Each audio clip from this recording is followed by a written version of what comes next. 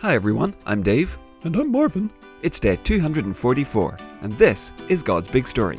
It's a story. It's big. Never boring. No way. For His glory. Always. It's God's big story. God's big story. So welcome back everyone, good afternoon, and I still can't believe that we only have 16 days left. It's weird. Hi everyone. Nobody knows what he's gonna ask now. It's Marvin, the friendly, curious cow. So yes, Marvin, just 16 more episodes together before we wrap this up. Yeah, I know, Dave. And after today, just 3 more editions of Interesting Facts with Marvin. Oh yes, of course. Yeah, I'd forgotten it's Thursday. Yeah, well, lucky for you, Dave, I did not forget. So, you ready? Oh well, yeah, for sure. I am always ready for an interesting fact. Okay, Dave, prepare to be amazed. Here we go. Interesting Facts with Marvin. Interesting fact number 2. A grizzly bear's bite is strong enough to crush a bowling ball. Oh, it is? Oh, well, wow. Yeah, that is an interesting fact, Marvin. Yeah, I know, Dave. Yeah, it's what I do. It's why this is soon to be everyone's favorite feature. Well, I don't know, Marvin. You might need a jingle for that. Oh, yeah, that's a good point, Dave. Yeah, I should talk to the jingle guys. Well, yeah, and you'd better get on it quick because we've only got 3 weeks left. But for now, well, let's get to our reading. Now, yesterday we heard how Saul went from trying to destroy the church to preaching the gospel. Yeah, that was crazy. Yeah, it was a bit. But today we're going to hear some more of how that went, and we're going to see what Peter's getting up to as well. Okay, great. Yeah, so, well, who's reading for us today? Well, funnily enough, it's a jingle guy. Oh, that's perfect. Yeah, I'll talk to him after about my jingle. That'll do. So, yep, over to you, Josh. Thanks, Dave. Today's readings are 2 parts from Acts chapter 9. The first one is verses 22 to 28. But Saul grew more and more powerful. The Jews living in Damascus couldn't believe what was happening. Saul proved to them that Jesus is the Christ. After many days, the Jews had a meeting. They planned to kill Saul, but he learned about their plan. Day and night they watched the city gates closely in order to kill him. But his followers helped him escape by night. They lowered him in a basket through an opening in the wall.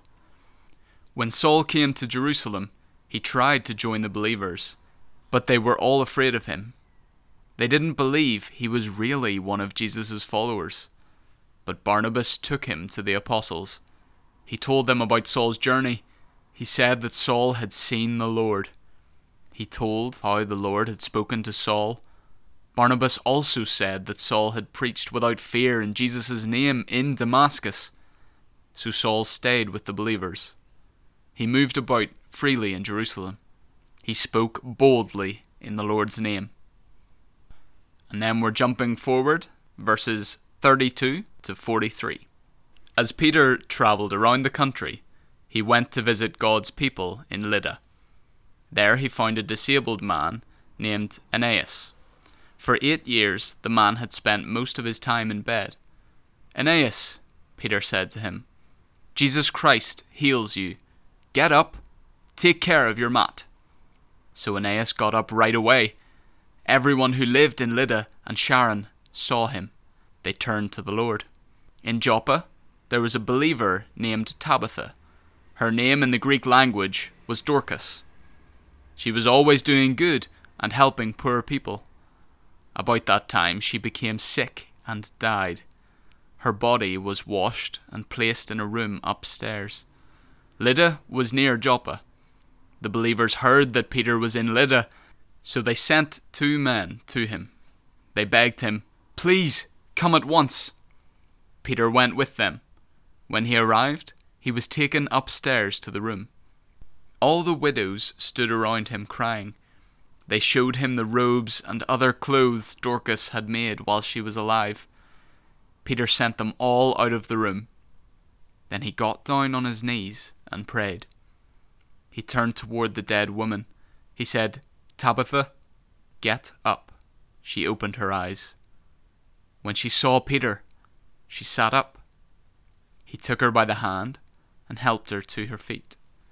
Then he called the believers and the widows. He brought her to them. They saw that she was alive. This became known all over Joppa. Many people believed in the Lord. Thanks, Josh. Yeah, so Paul found out what it was like to be in danger for following Jesus, huh? Yeah, he sure did. Overnight, he went from being the hunter to being the hunted. Now, Saul was an expert in the scriptures, the Old Testament. He knew it backwards. So now that God had revealed himself to Saul, and Saul is on Team Jesus, well, he's able to use all he knows about God's big story to prove to people that Jesus was the one that the people of God had been waiting for. He was the Messiah. Well, yeah, and that's why they wanted to kill him, huh? Yeah, it is. And if it wasn't so serious, it would almost be funny. The Jews thought that when Paul arrived, they had been sent the ultimate weapon against the Christians. But as Josh just read to us, it says they just couldn't believe what was happening. Their ultimate weapon was now preaching about Jesus, the Messiah. And so after many days of that, well, they figure enough of this. We need to kill him. But of course, as we heard, Paul escapes in a basket. Well, yeah, but then the Christians in Jerusalem, they can't believe it either. That's right, everyone on every side of this had a hard time believing the amazing change that had happened. But through it all, Paul sets about spreading the good news whenever and wherever he gets the chance. Meanwhile, Peter is travelling about still doing amazing things by the Holy Spirit. Aeneas, who's been in bed for 8 years, hops up like his grandson has won a chocolate factory, and that's pretty impressive. But then Dorcas, who was dead, is brought back to life. And of course, in both places, people hear what had happened and they believe in the good news that Peter is preaching. Oh, yeah, those are pretty good signs that Peter's not just some guy making some stuff up, huh? Yeah, that's right, Marvin. Just as Jesus had showed that he was who he said he was by performing all his miracles, well, the Holy Spirit is showing the good news that these men are preaching is not from them, but is from God himself. And so again, the good news is spreading and the church is growing. And Marvin, let's remember, this is Peter, who not that long ago was outside Pilate's house weeping because of what he'd done, as his best friend Jesus was inside facing the hatred of the Jewish leaders. And now, well, here he is preaching boldly, performing miracles, leading the church. Oh, yeah. Yeah, you kind of forget that, huh? Yeah, we do. You know, sometimes we look at people in church and think, gosh, look at them. They're doing such great things. I'm not like them. God couldn't use me for much. But boys and girls, that's just not true. Now, for one, all those people, well, they're sinners who've messed up a bunch too. But for another, here with Peter and all the way through God's big story, we've seen that God isn't up in heaven picking out incredibly awesome people who never make mistakes. I mean, think about Moses, who was a murderer. Gideon, who needed a ton of signs before he'd do anything. Jonah, a prophet who ran away from God. David, who stole another man's wife and then had him killed. And of course, we've been hearing about Saul, who was hunting down Christians. Oh, yeah, Dave. Yeah, it is good to know that God isn't just interested in awesome people. Yeah, for sure. Or, well, I know I'd be in trouble. Yeah, me too, Dave. But you see, God's big plan is never about us and how great we are. It's always about God and how great He is. So today, boys and girls, thank God that we don't have to be good enough for Him before we come, or good enough before we're invited to come even. He invites us to come just as we are. And then He does amazing things using sinners and failures just like Peter and Saul and Moses and Gideon and Jonah and just like us. Yeah. So, what do you think God might use me for, Dave? Well, Marvin, you have spent 244 days helping to tell God's big story, so God's already using you for that. Oh, yeah. Oh, yeah, I never thought of that being God using me.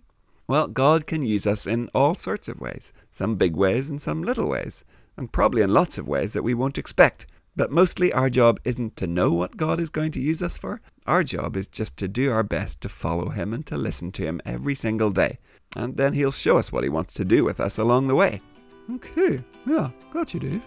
And, well, that is where we'll leave it for today, Marvin. So let's say goodbye. We'll be back tomorrow to finish up the week. Okay, yeah, well, bye everyone. We'll see you tomorrow. Goodbye. We'll see you soon.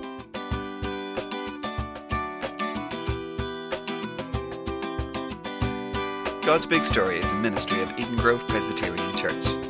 Music and jingles by Dave Josh